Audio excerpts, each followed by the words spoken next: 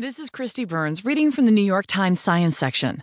What half marathons teach us about running a marathon by Gretchen Reynolds.